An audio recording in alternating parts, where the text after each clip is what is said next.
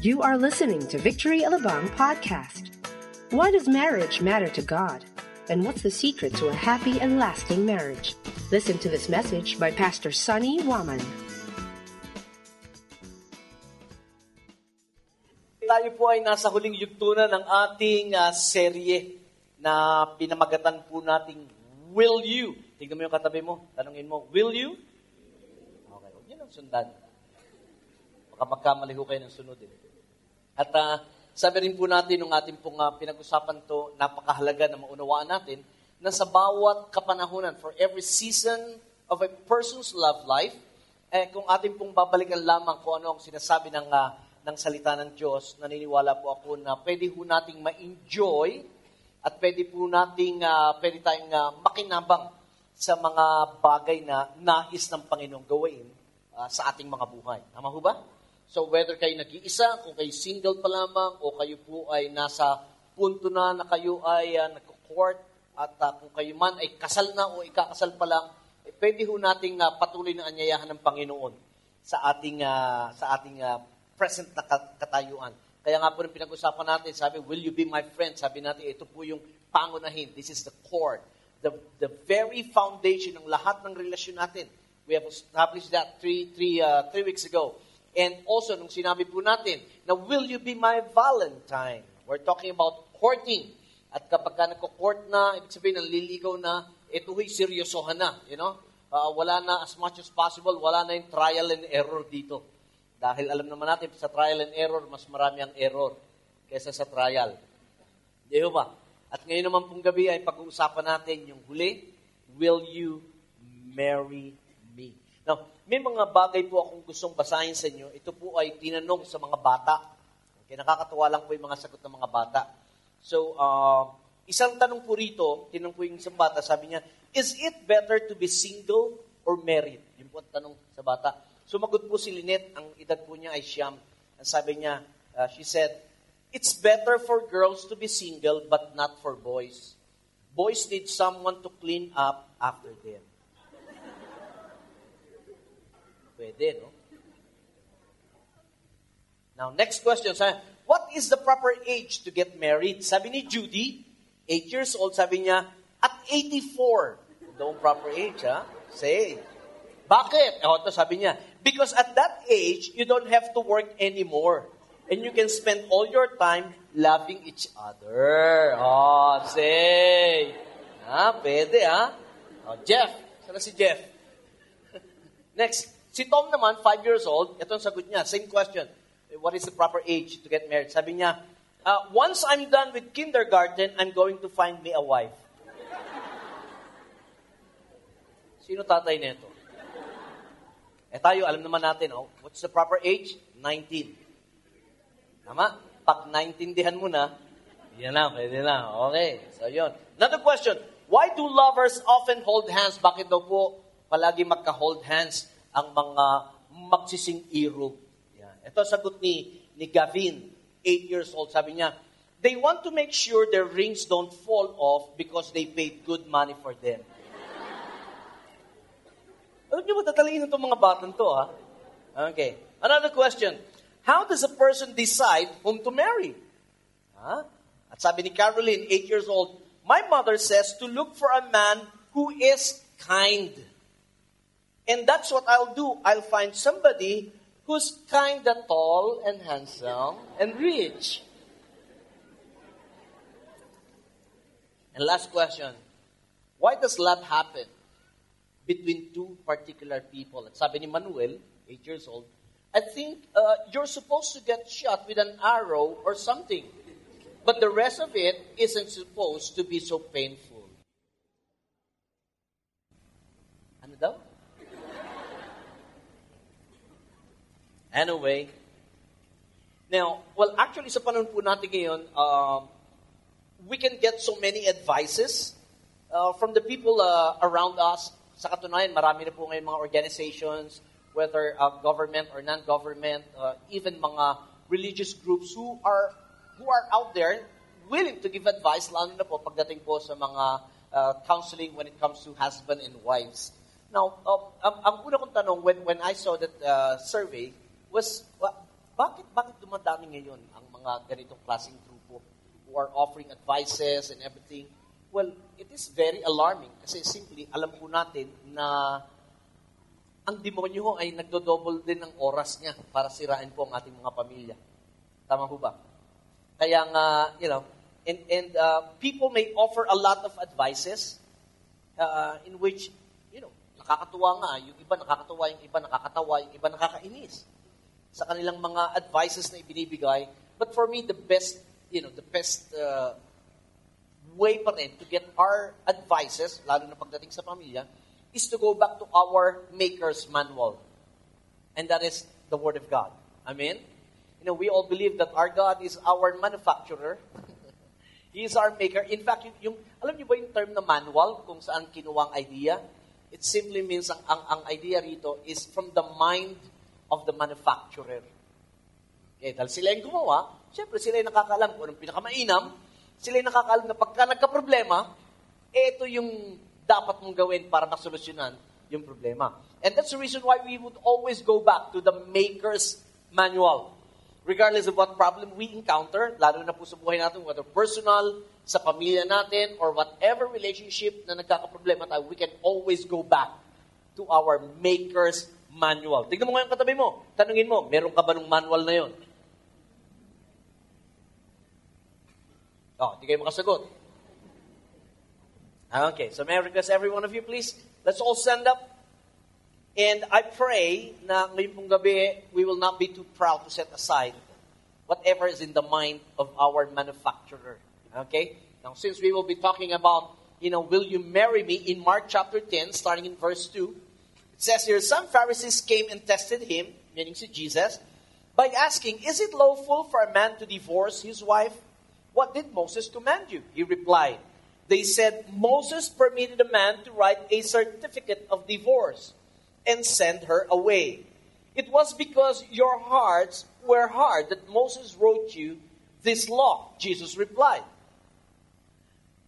But at the beginning of creation, God made them male and female. And for this reason, a man will leave his father and mother and be united to his wife, and the two will become one flesh. So they are no longer two, but one. Verse 9, pakibasa po ng malakas. Therefore, what God has joined together, let man not separate. Father, we thank you once again for your word. We thank you that the Maker's Manual is always available for us. Na sa tuwing kami magkakaroon ng problema sa anumang aspeto ng aming buhay, we can just go back always to your word. And thank you, God, because you are our Creator. You know what's best for us. At sa anumang problema namin, Lord God, alam mo rin kung ano ang pinakamainam na solusyon sa aspetong ito. Banal na Espiritu, mangusap ka po sa amin ngayong gabi. Ito ang aming dalangin sa pangalan ni Jesus. Amen. Amen. Maaari na po tayong maupo. Praise God.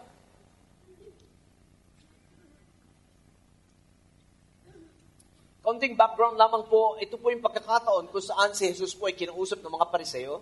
He was being tested actually by the Pharisees, asking issues about divorce. Yun ang konteksto nito. Now, we need to understand that during their time, there are two perspectives pagdating po sa divorce according sa kanilang mga rabbi. Yung mga rabbi po, ito po yung kanilang mga tagapagturo ng batas. Yung isa po nilang rabbi na ang pangalan ay si Hillel. Okay? Rabbi Hillel said that when we talk about divorce, we should be lenient. Any reason, kung hindi na magkasundo, divorce. Yun ang kanyang pananaw. Now, on the other end naman, si Rabbi Shammai, ang kanyang pananaw naman is that, since it is God's will, or since it is God who joined two, a man and a woman together, dapat niya sabi, if ever na magdi-divorce sila, dapat merong rigid and defined na reason. And katulad nga sabi, kung out of unfaithfulness, then, payagan ng pagdi-divorce. Now, actually, hindi ho sinagot ni Jesus ang alinman doon sa dalawang perspective na yon.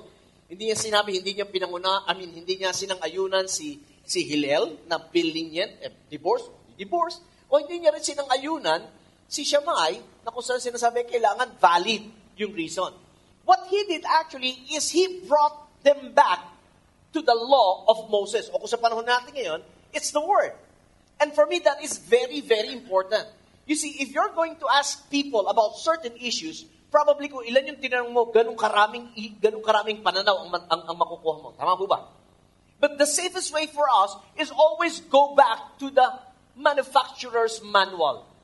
To the maker's manual. Bakit? Dahil siyang lumikha sa atin, siyang nakakaalam kung anong pinakamainam at dapat gawin. Sa katunayan, hindi nga doon tumigil si Jesus. He didn't just presented the law of Moses. In fact, sabi nga niya, si Moses, pinayagan lang kayo ng divorce and nireveal niya kung anong reason. Dahil sa katigasan ng puso ninyo. It was because of the hardness of your heart that Moses issued a certificate of divorce. In Matthew chapter 19, sabi ni Jesus, but it was not so in the beginning. Nakuha niyo po ba? So, meaning, ayaw ni Lord talaga ang mag-asawa na maghiwalay. Pero nung panahon nila, sabi, dahil ang kulit nyo ang tigas ng ulo nyo. Okay, kaya kayo pinayagan. But still, again, Jesus went even farther than the law of Moses. He went during the creation of man and woman. Kaya sabi niya, at the beginning. No? So, from the law of Moses, hinatakpan niya doon sa dulong-dulo. Sabi niya, for us to really have an idea of what is in the heart and in the mind of God concerning the issue of divorce, sabi niya, we have to go back during the creation. Now, we found this, itong article na to sa internet, actually, ang naglabas po nito ay ang Inquirer, Daily Inquirer. And according to them, sa kanilang study, they found out that ang marriage annulment dito sa Pilipinas, tumaas po ng 40% for the last decade. Now, this is alarming simply because tayo mga Pilipino, kinilala tayo as clannish. Hindi ba? Gusto natin sama-sama, ang pamilya, close tayo palagi, kahit may asawa na anak natin, gusto natin kasama. And yet, sa panahon natin, it increased to 40% for the last decade, ang annulment. It's even funny, kasi wala tayong divorce, pero meron tayong annulment.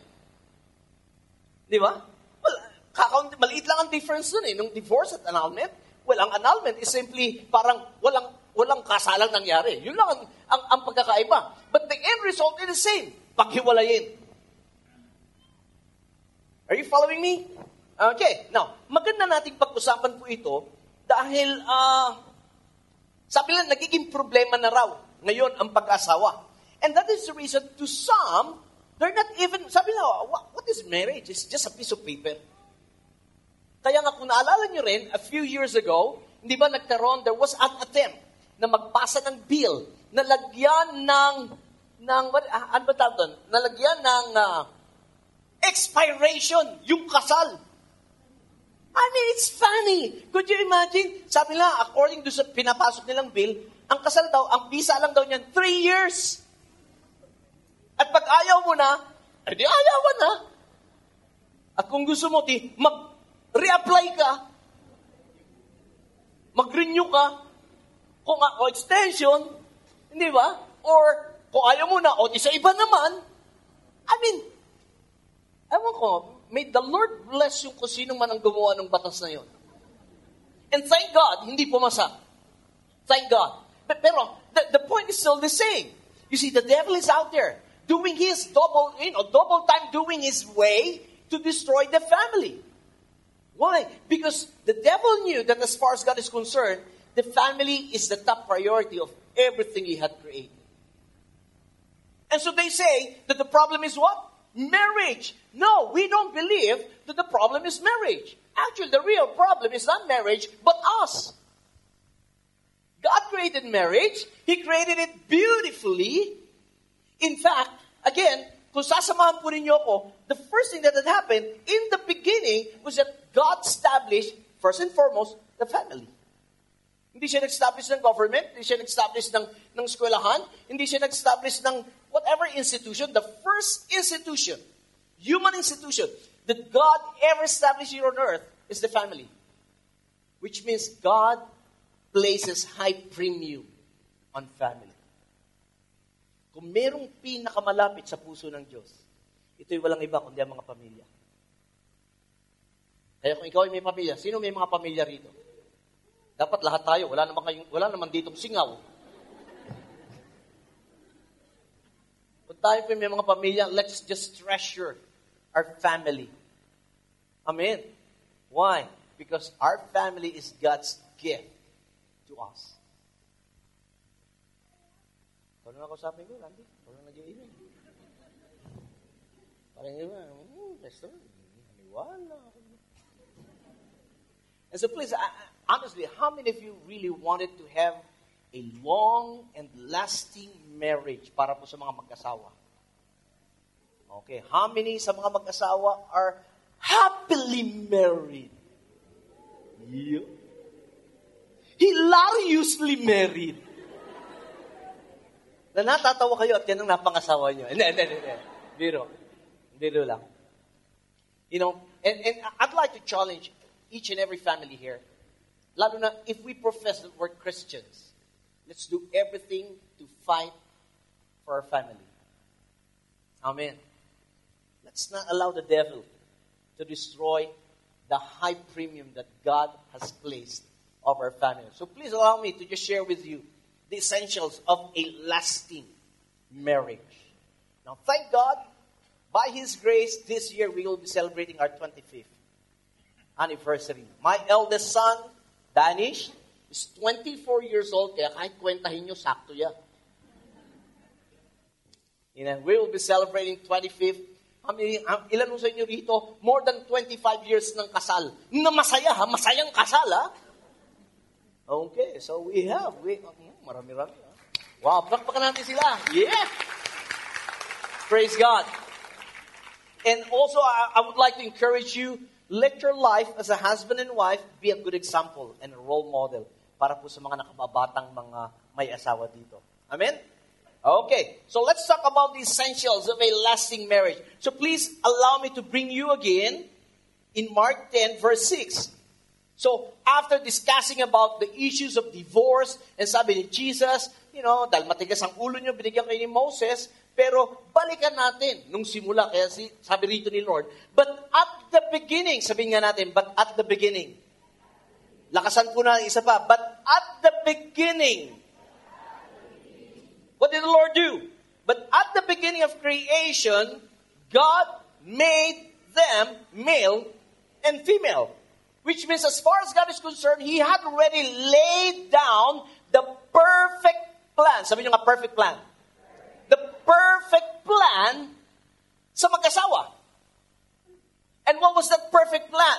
He said that He, made them male and female. Now, as I've said a while ago, ang Diyos po ay naglagay ng high premium sa pamilya. Now, kung babalikan po ninyo, in chapter 1 in Genesis, you'll discover that at the end of that chapter, after God created everything sa mundong ito, at na-separate niya na for 6 days, the Bible said, on mismo ang Diyos na nagsabi, everything that He created was very good. He saw the sun, the moon, the stars, the birds, the animals, the sea, the land, everything. And God said, it was very, very good. Kaso, nung nakita niya si Adan, ang kausap at ang kalaro, mga orangutang, chimpanzee, mga bakulaw, sabi niya, it is not good. It is not good for man to be alone. Now, just imagine, si Lord, who created everything and said it was all very good, satisfied na siya with all His creation, but when He saw the loneliness of man, He said, it is not good for man to be alone. It is not profitable. It is not beneficial for man as well as, of course, siyempre dahil nung time din, ang unang ginawa, lalaki, so man. Pero sa panahon natin ngayon, even woman, unless you're gifted with celibacy, nalilito, single blessedness, blessed singleness. Ano bang tama ron?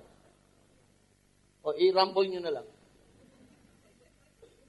Ay, pastor, siguro ako, baka yan lang ang gift ko. Now, simple lang naman malaman kung gift mo yan o hindi.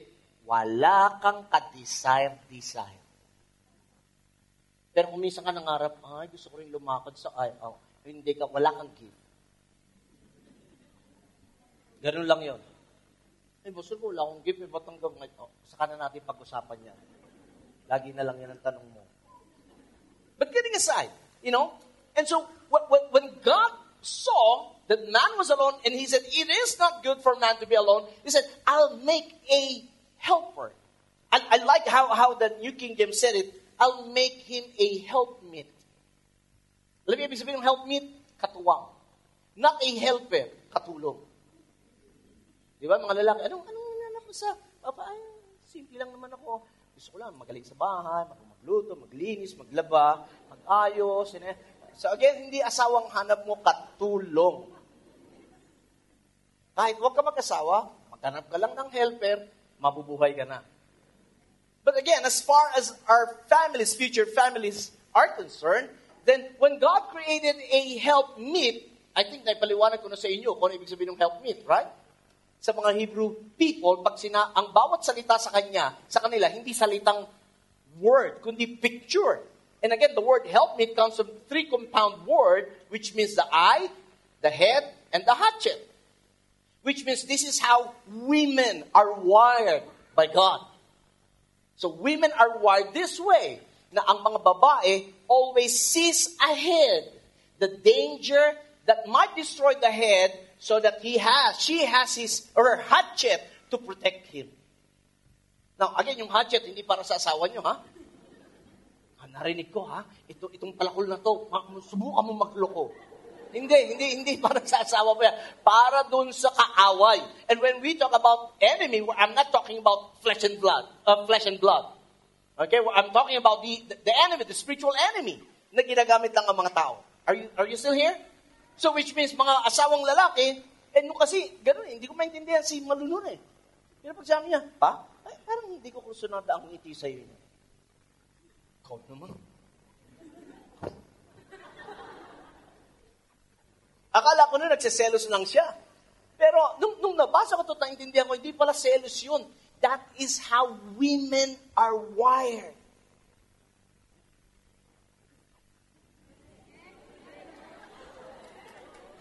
Ay, hindi, basta itong asawa ko, ha? Hindi.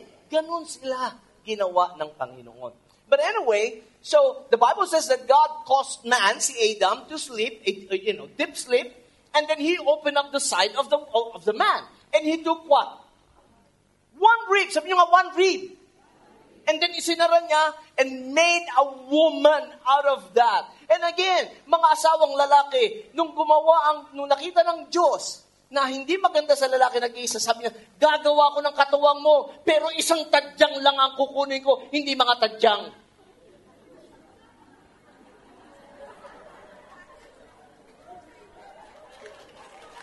Sa katunayan, mga kalalakihan, magpa-check up kayo. Medically proven, kulang tayo isang tadyang. Hindi dahil natadyakan kayo ng inyong asawa, no, kundi kulang talaga tayo. At kung ikaw ay may asawa na natagpuan mo na yung tadyang na yan, huwag ka nang maghanap pa.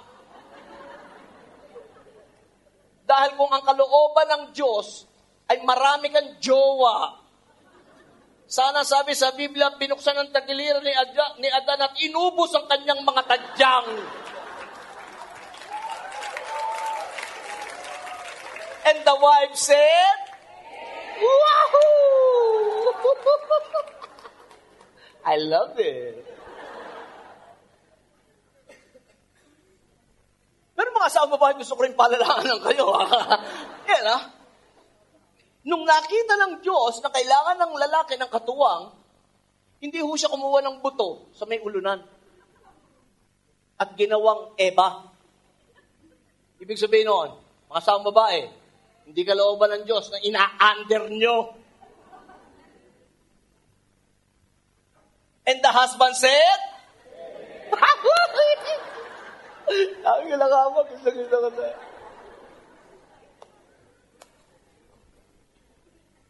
Hindi rin sa paanan, kinuha ang buto. Mga asawang lalaki para gawin yung basahan ng inyong mga asawang babae. Kundi kinuha sa tagiliran, malapit sa puso. ibig sabihin nung ginawa siyang Eva, ang sabi ni Adan, Eva ka na pala ngayon.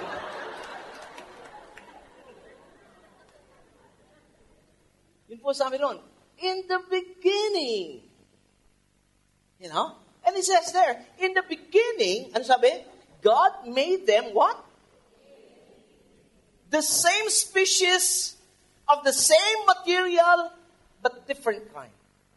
Which means as far as the perfect plan of God for our future family is concerned, listen, God created Adam and Eve, not Adam and Steve.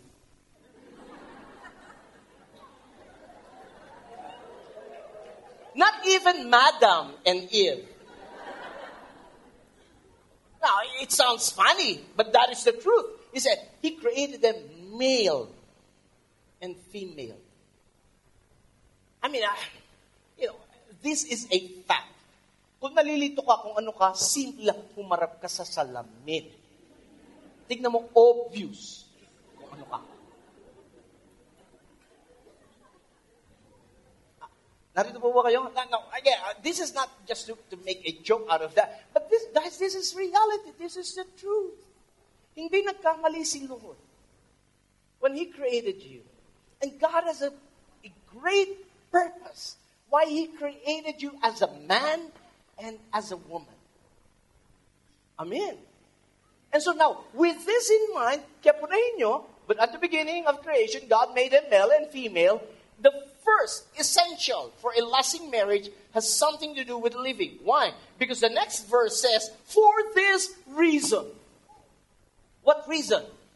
Because there is a man and a woman who needs to be married, who needs to be together under the blessings of God. For this reason, a man will what? Will leave his father and mother. Alam nyo, nung kinasal kami ni Malu, I obeyed this. I left my dad and my mom and I cleaved to her. Sa kanila kami tumira.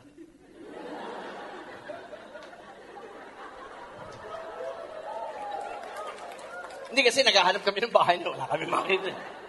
And hindi naman pwede sa amin. So, kaya sabi ko sa kanya, biblical ako the man, sinabi, the man left his father. I left my father, my mother, I went with you. But we all know that's not the truth, right? Because that also includes the woman. Now, why? Why is it that God said that for this reason, because a man and a woman have agreed to come together under the blessings of God na tinatawag nating marriage, why do they need to leave their father and their mother? Now, let me just qualify this. It doesn't mean that when you leave your father and your mother, it means that you are dishonoring them. No. Leaving our father and our mother doesn't mean we dishonor them. It doesn't mean that we disobey them. It doesn't mean that we disrespect them. It simply means we obey God. Why? For what reason? Now, as simple as it is. When a man and a woman started to agree to come together under the blessing of God na tinatawag nating marriage, that couple will start a new family. That means physically and emotionally, we have to what? Move away from our parents. Why? Maraming dahilan ang pwede ko sabihin sa inyo. Number one, physically, why do we have to move away from our parents physically? Because it is not normal sa isang bahay na dalawa ang ulo. Monster yun. Mahirap sa isang bahay na malito kung sino yung tunay na amo. Now, whether we like it or not, and thank God, praise God sa mga mababait na mga biyanan, sa mga mababait na mga in-laws. Pero still, kunyari, kung tayo makikisama sa kanila, mahirap malaman sino ang bossing.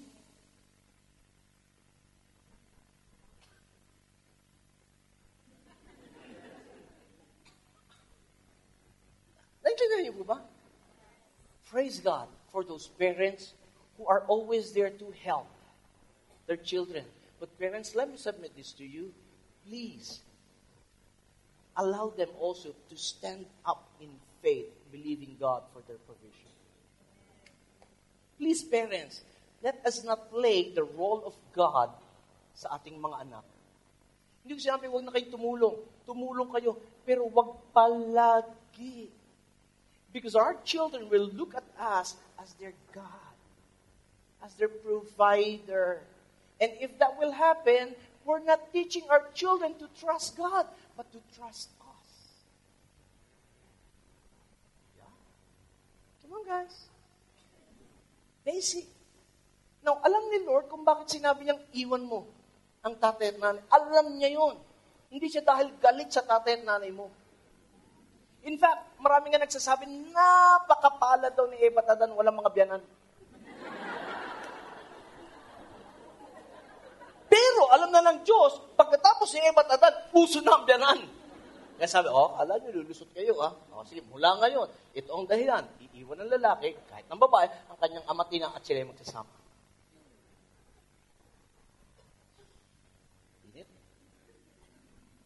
Init, ano? Narito po ba kayo? I mean, sa totoo lang, masakit ito ang katotohanan. But what I discovered does not harm. Yeah? Truth hurts, pero it does not harm. Kaya sabi niya, for this reason. What reason? Because of the man and the woman. Which simply means, before marriage, there has to be a sacrifice. Sacrifice of what? Of living your parents and joining your wife as a new family. Kaya, kahit po sa amin, sa aking mga anak, ngayon, mga binatilyo na yung mga anak ko, sabi ko sa amin, pagka kayo nag-asawa, 120% ang suporta ko sa inyo. Pero dapat nyo rin maintindihan, pag nag-asawa kayo, lalabas kayo sa bubong ko. Ngayon, sabi ko sa kanila, kung di pa kayo handa, huwag nyo papasukin yan. Dahil kahit ayoko, masusunduin ko si Lord kaysa sa inyo. Pastor, malupit mo naman. Hindi yung pagmamalupit, pagsunod po yun. Kasi sinasabi ng Panginoon. That's why it is not a joke to enter a married life if we're not prepared. I'm speaking to the young people and the singles. That's the reason why we need to prepare. So that when the time comes and we'll enter a married life, then we should be ready to leave our parents and join our wife and become as one. Amen. And so, separating physically, emotionally. Now, listen guys. Many times, akala lang natin wala lang. Many times, akala lang natin because we just love our children or we love our parents and that's the reason why we don't want to live there. But in the spirit, you know what? In the spirit, sometimes, ang mga anak physically, they left their parents, but emotionally, they are still attached. Kaya alam nyo, pagka nag-officiate kami ng wedding, part of it is yung paalam and the honoring of the parents. And we would challenge the parents to speak a blessing of release. Why? Because in the spirit, something happens. We may not see it, but we're affected by it. Amen. Amen. Narito pa ba kayo? Okay. So that's the truth behind this. That's the truth. Sabi niya, a man will not leave his father and his mother and cleave to his wife, and the two will become one flesh. The first step to get married is to leave our parents. Second is the cleaving thing. Sabi po sa verse 7, the same verse, last part. Leave his father and mother and be united. Say united. United to his wife. And what does this united means? It simply means to cleave, to cling to join to be glued together. Now, look at me.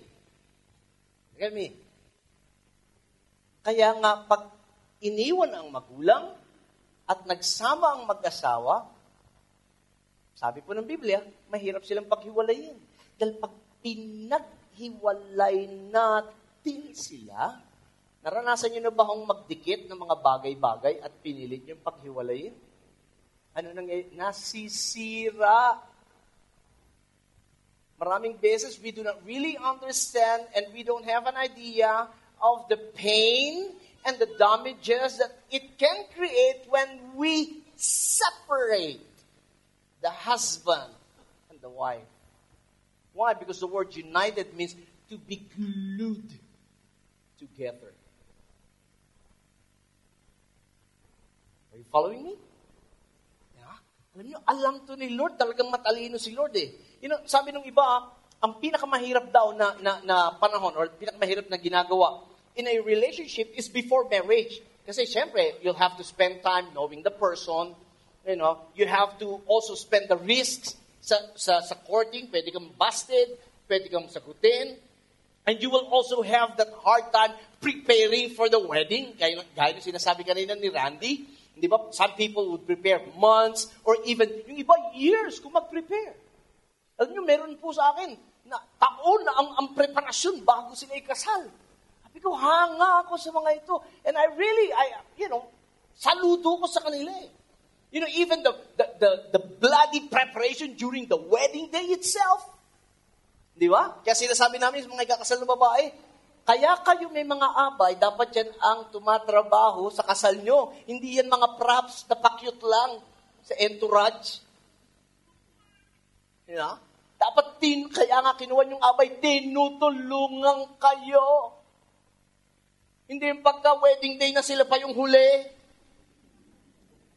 Jahin naman. But again, sabi nila, yun daw yung hardest work in preparation. But for me, I think the hardest work that can ever happen is not before the wedding, but after the ceremony. Yeah. Sabi nga ni Randy kanina, ano ba yung seremonya? 1 oras? O kalahating oras? O 45 minutes? Tapos! Konting wasiwas na ng kamay. God bless you. You go and multiply. Tapos! Yung pinaghanda mo ng 1 taon, 30 minutos, tapos! But the question is, how many of us really prepared after the ceremony? And that's the reason kung bakit kami makulit. If you really wanted us to officiate your wedding ceremony, you attend the seminars. Why? Because more than the preparation of wedding, you need to prepare after the wedding. Dahil yung after the wedding, dyan na magkakapistuhan kung sino yung pinakasalan mo. Because during the friendship, even the courtship, even yung first part na magjowa na kayo, it's always the best foot forward. Pastor, tignan mo naman yung boyfriend. Kaya hindi ko alam kung mangyari sa akin pag nawala siya. Kaya humanda ka pagka tinanggal yan sa'yo ni Lord. Bakit? Para patunayan sa'yo, walang mangyayari sa'yo pag nawala yan. Dahil hanggat kasama mo si Lord, nasa mabuti kang kamay. Amen. Yun eh. It's always the best foot forward during this season. And kaya nga, tingnan nyo yung second, the being united, di ba? Sabi nga natin, cleaving, clinging, joining, being glued together. That's why when we try to separate what has been glued together, it causes pain and damages. Not just sa mag-asawa, but most especially sa mga bata. Amen. Amen po ba? Okay. And so, the next thing has something to do with blending. So, meron na tayong living, meron tayong cleaving, and the next is blending. In verse 8, sabi nga nun, after you leave your father and your mother, you're united to your wife. Sabi nga nun, and the two will become what? Sabi nyo ulit, one flesh. So they are no longer two, but one. Ano ibig sabihin nito? Nabanggit ko na ito noon. Di na po na kayong magkasawa habang tumatagal na nagkakaisa kahit nagkakasunod, nagiging magkamukha kayo? Yeah. Di nyo alam kung sinong lugi. Pero at least, magkamukha kayo. Bakit? Isa hong magandang palatandaan niya na kayo nagiging isa na. But more than kidding, punahin niyo. Kita nyo pag tayo nagkaanak, di ba? Yung anak natin represents our oneness. Bakit? Nakukuha ng ating anak ang parehong ugali, ang parehong pagkatao, and that is a proof that we are being one. And also being one flesh, ito ay nakukonsume kapag ang mag-asawa would start to have their sexual act. That was really the start. That is the start of being one. Kaya nga, when we commit sex outside of marriage, we also join ourselves with the other person. Narinig niyo yung mga soul ties? Soulmate? Di ba? Lalapit siya yung anak mo, "Hi, Mom, I want you to meet my soulmate, my soul tie." Careful. Because do you know what really soulmate or soul tie means? Parang sinabi, "Ma, I want you to meet the guy na nakipag-sex ako." That's it. Because once a sexual act has been done by a man and a woman, nagkakaroon niya ng bonding. O, kita nyo, bakit hirap na hirap yung iba pag nagkaroon ng et cetera? Ba't hirap na hirap kumalas? Because there is this bonding physically, emotionally, even spiritually. It may not be from God, but still spiritually, nagkakaroon ng bonding. Hindi nga lang si Lord ang nagbabond. It's the enemy. Come on. This is hard preaching, right? Kundi ayoko itong turo to, ayoko preach to. Kung pwede lang sana, puro prosperity na lang preach ko. Yeah, it is directly expressed through sexual act. Where bonding, physical, emotional, spiritual becomes stronger. But you see, when the Bible says you, your husband and the wife would become one flesh, ano ibig sabihin nun? It simply means hindi kayo magkalaban, magkakampi kayo. It simply means, yes, magkaiba kayo ng ugali. At yun ang tunay na compatibility. Magkaiba kayo ng lakas, magkaiba kayo ng hina, para, listen, because one flesh simply means you don't compete with one another, you complement one another. Amen. Ang lakas mo, maaaring kahinaan ng asawa mo. At ang lakas ng asawa mo, maaaring kahinaan mo. Kaya kayo nagko-complement. And believe me, wag niyo na akong gayahin at paniwalaan si Jerry Maguire at sasabihin niyo sa inyong asawa, "You complete me." Hindi. Si Lord lang ang pwede mag-complete sa atin. Kaya tayo na-frustrate when we look at other people to complete us. Nobody can complete us except Jesus. Because nobody's perfect in this world. Amen. When we talk about the one flesh, you need to understand, guys, the male and female differences. Pag di nyo naintindihan to, mahirap maging one flesh. Kunyari, mga asawang babae, kung kayo po'y may inuutos sa inyong asawang lalaki, at ang inyong asawang lalaki may ginagawa, nag-aaral, o nagpe-Facebook, o nag-games, sweetheart, sampay mo nga ito. Hindi ka pinapansin. You know why? Because men are wired that way. We cannot do two things at the same. Hindi katulad niyong mga babae. Andiyan nagluluto, naglalaba, nanonood pa ng mga telenovela, habang tinututuran si Junior at pinagagalitan ng asawa ng sabay-sabay.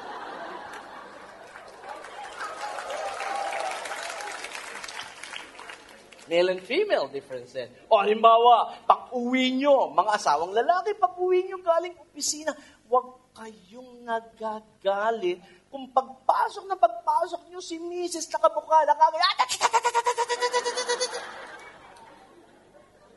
Bakit? Dahil tayo mga lalaki, tayo po ay may kakayanan na magsalita ng 5,000 salita sa isang araw. Ang mga babae, 25,000. Now, tayo mga lalaki, ubos ang 5,000 sa opisina. At sabi pa gawin mo, ay salamat, gusto kong kapayapaan. Bakit? Nagsisimula pa lang mag-unload. Dahil hindi mo pinagkakakausap.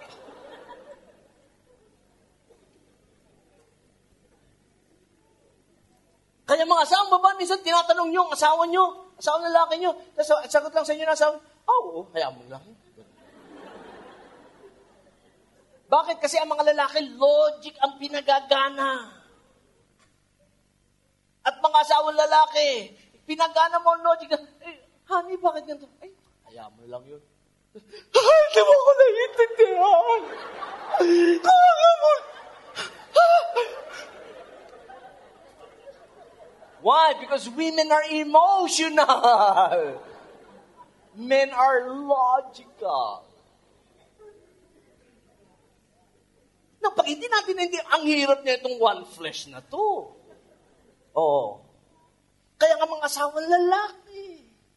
Pag sinabi ng asawa, sweetheart, samahan mo ako nga mag-shopping, mag-grocery, bibili lang ako ng mani. Okay. Hanap ng mani. Kaya po ang sabon. Kailangan doon sa bahay.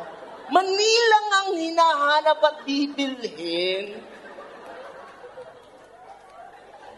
Inabot na ng closing time.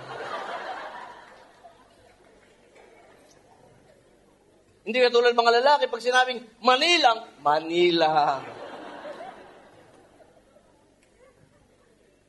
Hindi ba ganda ng pagkakagawa sa atin ni Lord? I mean, imagine niyo kung kayo parehong-pareho, boring. Boring sa bahay. Kung parehong-pareho kayo ng pagkakagawa sa inyo ng Panginoon. Naunawaan niyo po ba yung pinag-usapan natin dito? Yun yung compatibility. And unless you understand that, it will really be hard to become one flesh. And you know what? The blending can only happen when we do the first two. When we leave our parents, we are united with our wife, then the blending happens now. Could you imagine this?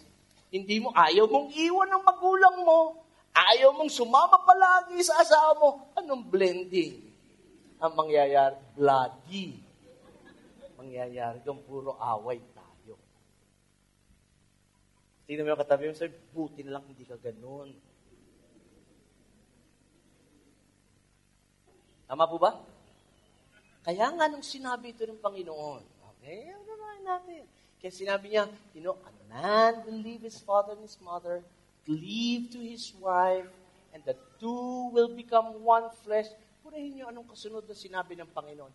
Therefore. Sa Tagalog, kaya nga. Na, pag nakakita kayo ng katagang kaya nga, dapat yung tanungin, bakit nga kaya? Okay, English, therefore, why is it therefore? Pag sinabing therefore, karugtong yan, nung naunang pangungusap. Ano to? Pilipino, ano to? Kaya pag sinabing therefore, bakit therefore? Because the man left his father and mother and united with his wife, and they are now one flesh. Therefore, ano sabi diyan? Anuman ang pinagsama ng Diyos, huwag paghiwalayin. Alam niyo kung bakit? Dahil doon sa bonding na nangyayari sa mag-asawa. Pagka nagkaroon na ng bonding, physically, emotionally, spiritually, at pinipilit natin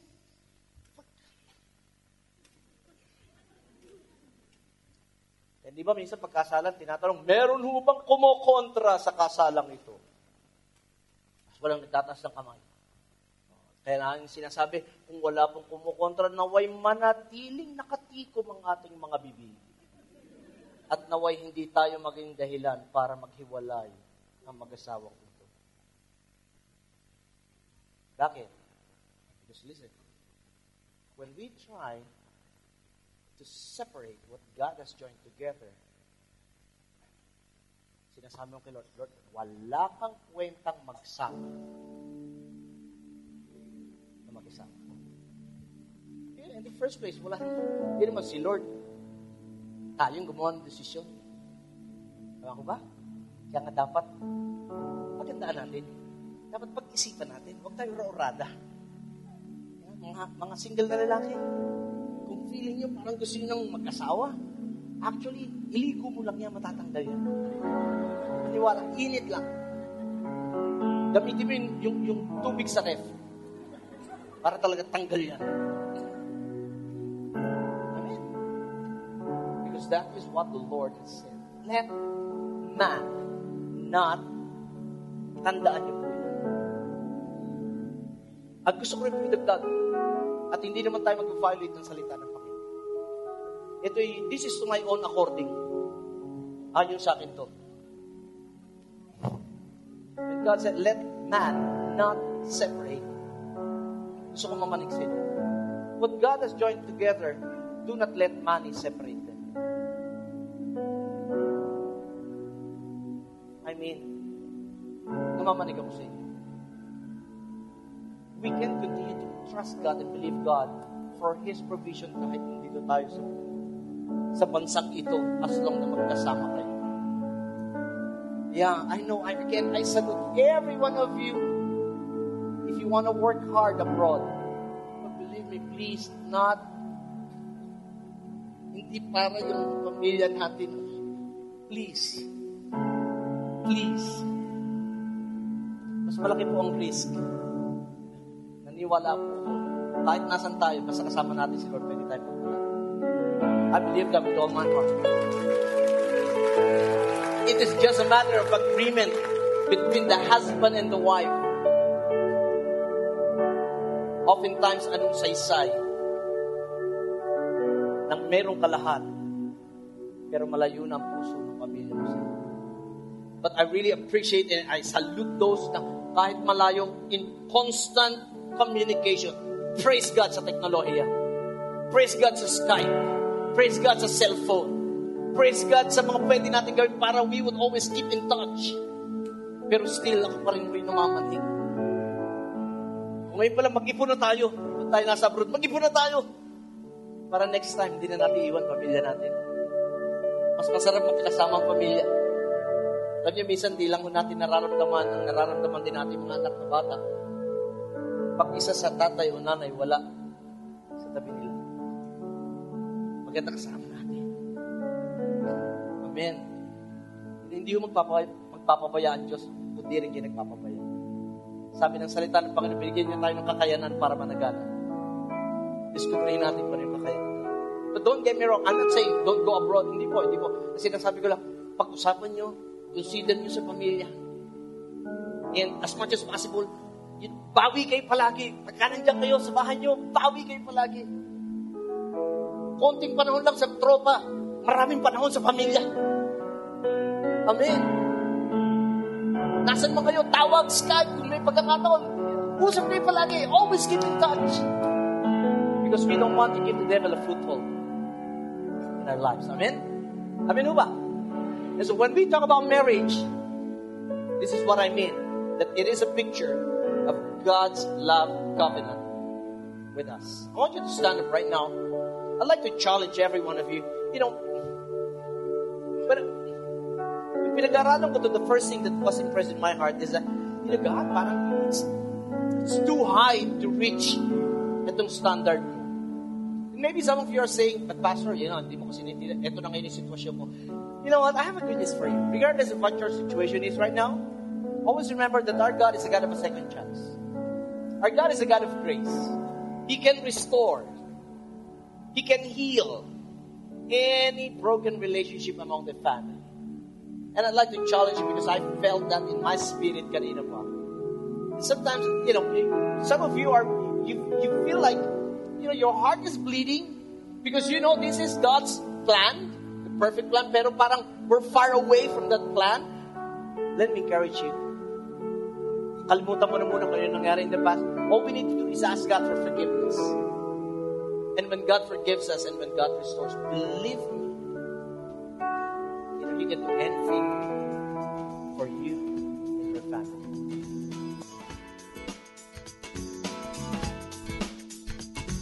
We hope you were inspired by that message. Grow in faith and make new friends. Join a Victory group today.